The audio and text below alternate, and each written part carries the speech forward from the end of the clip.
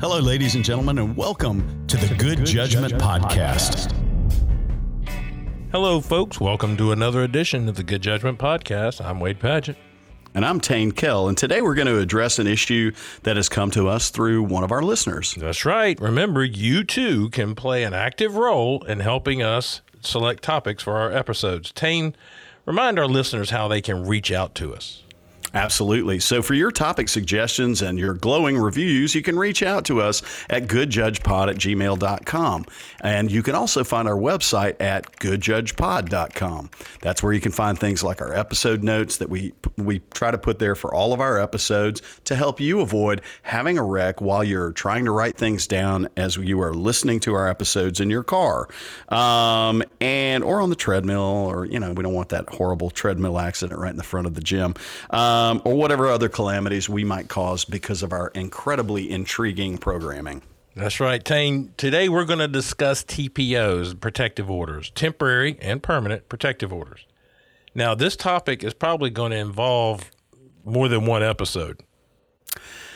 Okay, well, Wade, before we get started, I have a little bit of a confession to make on this topic. In my career, I have not presided over many TPO actions. In fact, I've never done a TPO, Wade. We have senior judges who are usually kind enough to hear those for us in Cobb County. So I'm going to be asking a lot of questions today and offering a deep thought here and there and letting you carry the ball on this one. Okay, Tain, that's fine. I'm going to try to steer the ship. Ahoy, land. All right. So currently, we frequently hear two types of TPO actions: family violence and stalking protective order actions. And I'm going to use some version of that throughout this presentation. TPO actions, and Tain, we have talked about this, they're not based in common law. When something's not based in common law, what happens with the statutory construction? It's strictly construed. Very good, Tain. I know, right? And hey, are these civil or criminal, Wade? Well, that's the biggest point. These are civil actions. Therefore, okay. Generally you're going to follow civil procedure. However, the Civil Practice Act does not apply to these cases. And there's a case called Carroll, and we're not going to read all these citations, Tain, but this episode is chock full of citations should you need any. Confusing. So the Civil Practice Act, a civil case, what's the standard, the evidentiary preponderance, Wade. There you go. I'm just trying to help you there, Wade. I was trying to engage you, Tain. God. Thank you, man. It's a preponderance standard, Wade. All the actions that we're going to discuss in this episode require a verified petition, and we will see why that's important in a moment. Tain, just like in all cases, credibility determinations, that's up to the judge, right? Sure, always. And in all of these cases, well, I guess most of the case law involving both family violence protective orders and stalking protective orders, the mechanics of how you handle those cases can be found within the statutes involving family violence protective orders. That's because the stalking protective order statutes, 16590 et sec.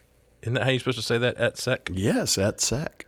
Specifically provide that issues such as jurisdiction, pleading, etc. in a stalking case shall be governed by the provisions of the Family Violence Protective Order statute, which is, and if you want an example where it says that in the stalking statute, just look at 16594B and E. So, Tain, while stalking actions and family violence actions deal with different bad acts, the process and procedure are basically the same, right? Yeah. And you've taught me something over the years that I think is really going to be really important for our listeners to understand. And that is, you can't get a TPO against another party just because that person is a jerk. That's just another incredibly eloquent way of saying and reiterating that strict compliance with those statutes is required, right, Tain? That's right. So in the family violence context, just like the statute implies, in which people actually still, Tain, fail to understand, there has to be two major things shown. The parties qualify as family, and an act of family violence has been alleged, at least in the petition. I can't tell you how many family violence petitions I get where the other mother of my child's father hit me at the club. Right. And they want a family violence protective order.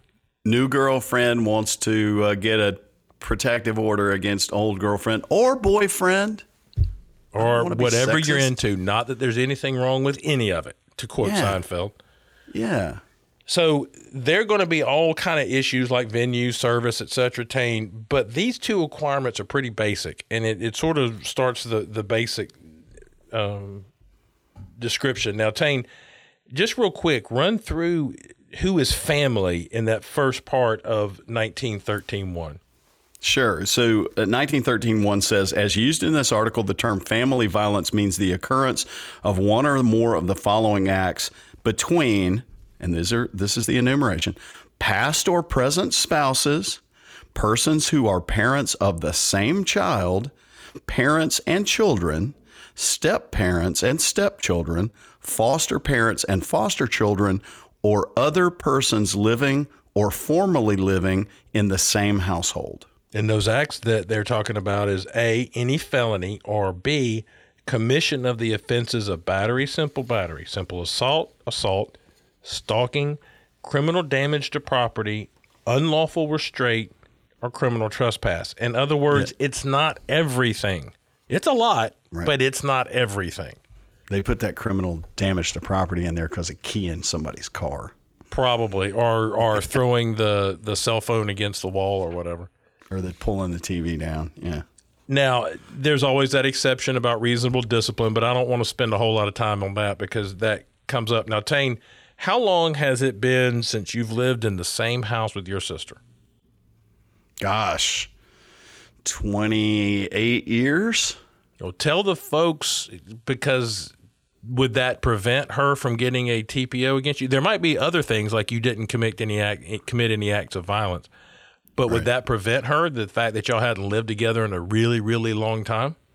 No, we've cited a case in there that says even where the parties had not lived in the same household for over 20 years, if they ever resided in the same household, the court has jurisdiction to hear the case. Yep. And that's the Jones v. Sproul case. And again, we're not going to read all these cases. There is a ton of citations in this outline. So, Tain, let's talk about Wade. That's because Wade wrote the outline. If you look at my outlines, there's no citations to authority in them. Tain, let's talk about jurisdiction and venue. Now, we have talked about this in the context of civil cases, and let me give you a pop quiz. You ready? Uh-oh. Can you waive jurisdiction? No. Can you waive venue? Yes. There you go. Look at you. See, I got 100. You see how much you know about TPO? I got 100. Now, this is going to be a little confusing because it's going to sound at times like venue, but it's really jurisdiction. Actually, the statute, 1913.2, is entitled jurisdiction. So, Tain, under jurisdiction, it says two things. If a respondent is a Georgia resident, the superior court in the county where the defendant resides has jurisdiction. If the respondent is a non-resident of Georgia, the superior court where the petitioner resides or superior court where the act of family violence allegedly occurred has jurisdiction. Now, Tain, we've talked about the Civil Practice Act doesn't apply. You and I love contradictions in the law and how things don't seem to jive, right? Right. So tell the folks about that final sentence of 1913.2b. Sure. That sentence provides that jurisdiction can lie where an act of family violence allegedly occurred, quote, where the act involving family violence meets the elements for personal jurisdiction provided for under paragraph 2 or 3 of Code Section 19-10-91. Say that again. Which is Say the number again. 9-10-91, which is the Georgia long arm statute. So we've added another layer of potential venues and personal jurisdiction venues. I shouldn't say the word venue. Personal jurisdiction places that the action can be brought. So in other words, you remember, Tain, that you've done a civil case or 9. generally, defendant gets home field advantage. You sue a defendant where the defendant resides. Right. Criminal cases, we usually bring where they happen, right? Right. Well, that's the big difference, and one of the big reasons why you need to keep in mind this is a civil case. It may sound criminal. There may be the testimony about what happened on Thursday may sound criminal. This is a civil case. Right. So if the respondent is alleged to have stalked the petitioner, Tain, by phone, email, social media, all that stuff you love, where did those crimes occur? And I'm putting that in sort of air quotes for the people. Right. So the answer to that depends on whether you're considering a criminal case involving stalking or a stalking protective order case, which is a civil case. So there's a difference between that. So we've cited a number of statutes and cases here, but for example, in Huggins versus Boyd, which is a 2010 case, it decided that communications occur where they are sent, not where they are received. But OCGA section 16-5-94A1 specifically provides the exact opposite. We love that, to be applicable in stalking criminal cases, which means that a statute decided, an angel gets his wings. Sorry. Oh, I feel that's okay. I feel good about that. It specifically provides that in stalking criminal cases, contact is deemed to occur where the communication is received. So it's the exact opposite in a criminal case. So The stalking protective order cases all refer to the Long Arm Act. We talked about that, 9-10-91, as the basis for jurisdiction over a non-resident. So they say that you can't bring a stalking TPO against a non-resident because the communication happened in Tennessee where they live. Sorry to shout out Tennessee. But that happened where they sent it, not where it was received, but an exact opposite result if you have a criminal prosecution. Right. So, Tain, we talk about venue sometimes. We talk about these home field advantages. We've talked about jurisdiction and how it cannot be waived, but venue can be waived. And Tain, that's applicable in these kind of cases. And we actually give you a site in case you ever need it to put it in your notebook of stuff I need to find sometimes, but not every day. Yeah, that's right. So, and go ahead. No, go ahead. Let's just be clear. If you have jurisdiction, venue can be waived expressly or through implication, like, i.e., I don't know, you didn't say anything, you didn't object. But you can't waive jurisdiction. We've talked about, Tain, why we don't send divorce cases to magistrate court, right? That's right. They don't have jurisdiction. They cannot hear those cases.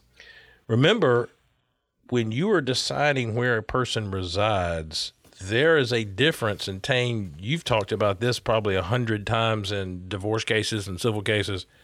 Where a person stays, they might stay in several different places. I think they talk about domicile as opposed to residence. Right. Where you stay and where you live, those could very well be different places, right? That's right. It has to do a lot with the intent of the parties as to whether it's a temporary place of residence or whether it's more permanent. It may be a sort of a permanent temporary in that, this is the only place I've got to go and this is the place I intend to stay as long as I stay until I get kicked out. Or this is the place I intend to stay now that I've been sued. Right. Intent to remain is really, you're right. It's the big point. Did the person did they move with an intent to remain at that new location? If so, venue probably lies wherever they now reside. Otherwise, it could be potentially found to exist, or if it's not established on the record where they live, it could be found to exist in either county. And there's a case site on that if you ever have a venue problem in a TPO. But Tain, can the judge just sua sponte dismiss a TPO action for lack of venue? No, Wade, that would be improper. And there's a case citation that's under the Davis-Redding versus Redding case, and that's cited in our materials. folks. We'll be right back after this pause for station identification. Folks, this is Wade and Tain. You're listening to the Good Judgment Podcast on the World Wide Web or wherever else you listen to these things. As always, you can find outlines for these podcast episodes as well as any supplemental materials on our website, which is goodjudgepod.com. We'd love to have your feedback about the podcast, and we get that at our email, goodjudgepod@gmail.com. And we're always looking for suggested podcast topics. Please feel free to submit your suggestions to us at goodjudgepod@gmail.com. Operators are standing by. And remember, if you like what you're hearing, don't forget to like us and follow us on your favorite podcast platform. And tell your friends. It's how we get to grow our listenership. Thanks. And now back to our studio audience. So let's talk about ex parte orders. Wait a minute, Wade. Ex parte orders? Without the other party. Because, we've got some rules that say we can't have ex parte communications, right? Right. Yeah, we don't do that. That's why, I don't know many rules, but I know that one. Well, that's one of the very specific things about TPOs. And Tain, we've talked about this before. There are only 2 or 3 things that really keep judges up at night, sort of universally. Yes. Making a custody decision, making a bond decision, something happening while the person's on bond. I would submit to you the third thing would be denying a TPO and something happening. Yeah. Really, really spicy burritos usually keep me up too. That would be the last one I would add to that. Jesus. It's so hard to be serious with you sometimes. I appreciate that. I really do appreciate that. Tain, lately, unfortunately, we've had sort of a bad run, and we have seen a number of people, especially during the pandemic, trying to get a leg up in their custody or divorce litigation. Yes. By obtaining attempt to obtain a protective order that's not warranted. And that has become an increasingly concerning problem because, as we've said multiple times, at no point during our new judge training do we give anybody a wand or a magic ball or ability to see the future. And we don't know that until we hear it. But then we find out, oh, wait a minute, this protective order really was just all designed to get somebody out of the house. Yeah, I heard from a judge in a different jurisdiction, another state, that in their state, these kinds of orders were being used frequently during the time that there was a ban on evictions. Wow. These kinds of orders were being used to get people out of the house rather than having to go through the eviction process. So that apparently was not something that was unique to us. Tain, I've taken an incredibly informal poll that is not scientifically reliable in any manner, and of several other judges, seriously, concerning whether they receive face-to-face sworn testimony from petitioners when deciding whether to grant an ex parte action or not, whether they rely upon what's written in the petition. The results, honestly, are really mixed. Some judges do, and others do not require the petitioner to be sworn in front of the judge and let the judge sort of ask some penetrating questions to figure out if this is one of those cases where there's an attempt to obtain a strategic advantage or not. So, Tain, let's talk a little bit. This is something that's, I don't care how many TPOs you've done, you're familiar with this. Without commenting on the propriety or efficiency or efficacy of that process, the statute 1913.3 specifically authorizes that ex parte order upon filing of a verified petition in which the evidence supports the issuance of the order. So, Tain, what is a verified petition, and why do we care if it's verified or not? Sure. It's just like in a divorce action that's filed. It's an action that has a sworn statement attached to it as to the veracity of the truthfulness of the statements that are made in the petition. And the reason that's important is, again, if you're going to grant relief based upon a one-sided document, something that comes in to be considered by you, you at least want the person to have to have been placed under oath when they made the statements that are included in that document. And, that's what allows you to not have the person come testify if you don't. You have sworn testimony because, Tain, we've talked about that a verified petition is evidence. It is both Right. a pleading and it is evidence. And we've got a case cite in the outline, a couple of case cites in the outline in case that ever becomes relevant to you. But Tain, there's another issue here too, and that's sort of notice pleading. Tain, if you had somebody come to you and write on the petition, I want a TPO because my husband is a jerk, and then that person comes into your office and under oath gives you testimony about on Thursday he struck me with a pole and on Friday he pulled a gun and whatever. That's not in the petition. The person can't respond to that. They don't know what you said. Right. And so just understand that one of the reasons, and this has been my policy for a while, if you are going you're telling me a very different story in person back when we were doing this, where we were receiving a lot of in-person testimony. If you're telling me a very different story than what's in your petition, I'm going to require you to amend your petition because I think the defendant has the right to know what you're alleging. Do you think that's crazy? No, I think that comports with at least the very basics of notice pleading, like you said, because parties have a right to know what allegations they're supposed to be confronting, especially in a situation where they're being, kicked out of the house, told they can't see their kids, told they can't, do certain things or activities.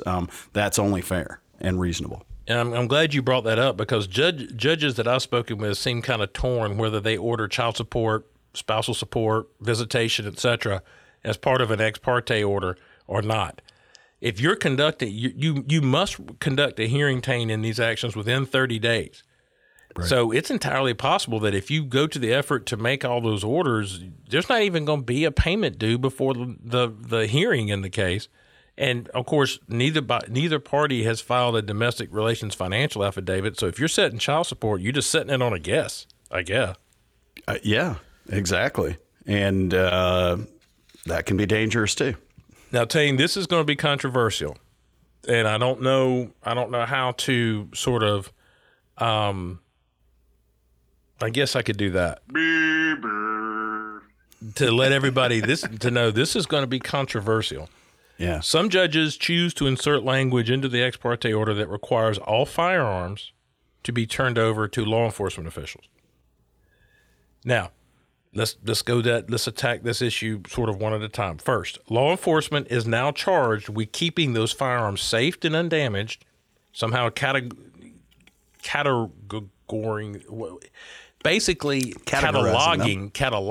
them. There's the word I was looking for. Without having a case number or a event or whatever to tie these guns to. Second, I think it is somewhat delusional to think that a real determined individual cannot find an alternative source for a gun somewhere, quote unquote, off the street. Anyway, third, and this is the most important, there's not any statutory authority to do this. Remember now, Tain, we talked about that these must be strictly construed because it's not a part of common law, right? Right. Well, there is some language that says the court may order such temporary ex parte relief as it deems necessary to protect the petitioner or minor child of the household from violence, that would be sufficient. The only problem is there is case law, including State v. Burgess, and then you're going to hear a lot more case law as we go through the day that specifically say, including very recent case law, that's not among the listed things you have the authority to do, Judge. You can't do that. Well, and think about this too. I mean, you are actually dealing with a constitutional issue there with respect to the ownership and ability to bear, have the guns with you. Mm-hmm. So it seems like there might ought to have to be a little bit more, at least some sort of authority that's pretty specific in order for you to be able to do that. But we're just throwing it out there so y'all know that this is a provision that's it's frequently used, but it's not one that's necessarily statutorily authorized. So if you look at 1913-4, it lists the specific authority of the judge to when issuing an ex parte or final protection order and surrendering firearms or any personal properties, really not on that list. The we've cited some cases where the act of going and seizing the weapons, of course, Tain, it comes across methamphetamine on the counter. You know how that goes. I do know how that goes. And then the Court of Appeals noted that then in a, I guess, end note to that case, that there's no language in that statute that allows you to have law enforcement conduct a search for firearms or anything else. That would require a search warrant. And so I want you to consider, Tain, and the folks to consider a case called Rawcliffe versus Rawcliffe, a 2007 case, where the Court of Appeals ruled that the trial judge did not have the authority to prohibit the respondent from possessing a firearm as a part of the decision in a stalking TPO case. And then they cited that State v. Burgess that basically said that a TPO is not the functional equivalent of a search warrant. So the resulting search was thrown out, where, of course, they found meth on the counter. And that's just not something you have the authority to do. I understand the motivation. The motivation's not misplaced. It is just simply, I think, not only short-sighted, it may not comport with due process. Yeah. So explain. Let's talk about time. Let's talk about when. You mean like Culture Club? Yeah, exactly. Sorry, you don't mean like time in the abstract. You mean like time as it relates to family violence petitions? Right. And I immediately went to Pink Floyd and you went to Culture Club. So which really says a lot about our differences. About both of us, yeah. So we've established that the traditional time limitations imposed in all other civil cases under the Civil Practice Act don't apply here. And simply, I mean, let's just be honest, they can't. It just makes sense.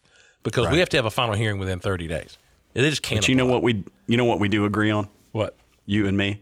What? Morris Day in the time. Morris Day in the time. Go ahead. I interrupted your your thought. All right. I want to shout out to Judge Jesse Stone for teaching me something new about this, relative the times associated with that are the time rules that are associated uniquely to protective order cases. You can issue an ex parte protective order. We're going to talk about how you might go about doing that in a minute. But within 10 days of filing the petition, not the date the ex parte order is issued, but no more than 30 days, so somewhere between 10 and 30 days, a hearing must be conducted where the respondent can appear and the petitioner must prove the allegations by a preponderance of the evidence. We're good on preponderance. But here's the thing. If that hearing is not conducted within 30 days of filing the petition, the case stands dismissed. It doesn't matter what you say, Judge. Now, and how many of your cases end up getting dismissed at that 30 days because nobody shows up? Most of it. At least half of them. Yeah. If that hearing is not held within 30 days, the petition's dismissed. But Tain, there's one specific exception, and it's the exception we always use, unless the parties agree otherwise, right? Yes. So there is one other, I guess, exception. If you make a finding that the other party is avoiding service or evading service, you do have one additional 30-day window to try to get service accomplished. But you also need to know that you need to make that finding within the 30-day period. Exactly. So don't wait till 60 days and then go, he was evading service. We're just going to have the hearing anyway. Yeah, or find it after the fact. Yeah. So Tain, we have these pre-printed forms that you can get off the clerk's website, the Clerks Cooperative Authority website. We've got that in our outline. But one of those is a continuance order. So without doing any research and doing just what I thought we always had done, I had just been granting a continuance beyond the 30-day window because I couldn't have a hearing within 30 days because of this, that, and the other. And then that's just simply wrong. Granting that continuance order only allows you to continue it within that 30-day window. Right. I mean, it's just, and thanks to Judge Stone for helping me reread that statute and relearn that information. And there's a bunch of cases. If you think about it, that 10 to 30 day time window makes a whole lot of sense because 10 days is usually the demarcation for appropriate notice for somebody to have to show up at a hearing. And then 30 days makes sense because if you're taking ex parte action, just like in a temporary restraining order or several other things that exist under the law, that generally is only for a short duration. The 30 days is usually the outside window for which you should take any action without both parties being present. So Absolutely. That time period makes sense. Hello. This is producer Steven here. These guys are running a little bit long, so this episode is going to be broken up. Well, folks, that's all we have for another exciting and enthralling topic here on the Good Judgment Podcast. Thank you for listening to the Good Judgment Podcast. This project was the brainchild of Mr. Doug Ashworth, the Executive Director of ICJE. Thanks and appreciation to the entire University of Georgia College of Law for assisting in our recording. Thanks to Mr. Stephen Turner and his company, Turner Up Media, who helped edit out some of our stupidity and awkwardness. But nobody can get it all. Tain and I are eternally grateful to the Council of Superior Court Judges who allow us to lead new judge orientation for the Superior Court judges across Georgia. Thanks to our NJO graduates who've been willing to help with this podcast series. You know that these are our opinions, and they do not reflect the opinions of ICJE, CSCJ, the University of Georgia College of Law, or anybody else for that matter. You can contact us at goodjudgepod@gmail.com for any praise, but please contact someone else with any complaints. But seriously, we would love to have your feedback, both good and bad. Send any comments to goodjudgepod@gmail.com. You've been doing a great job doing that, and we really appreciate the help. You can also visit our website at goodjudgepod.com for outlines and more details about our podcasts. Once again, I'm Wade Padgett. And I'm Tain Kell. Thanks for listening. Thanks for listening to the Good Judge Men Podcast.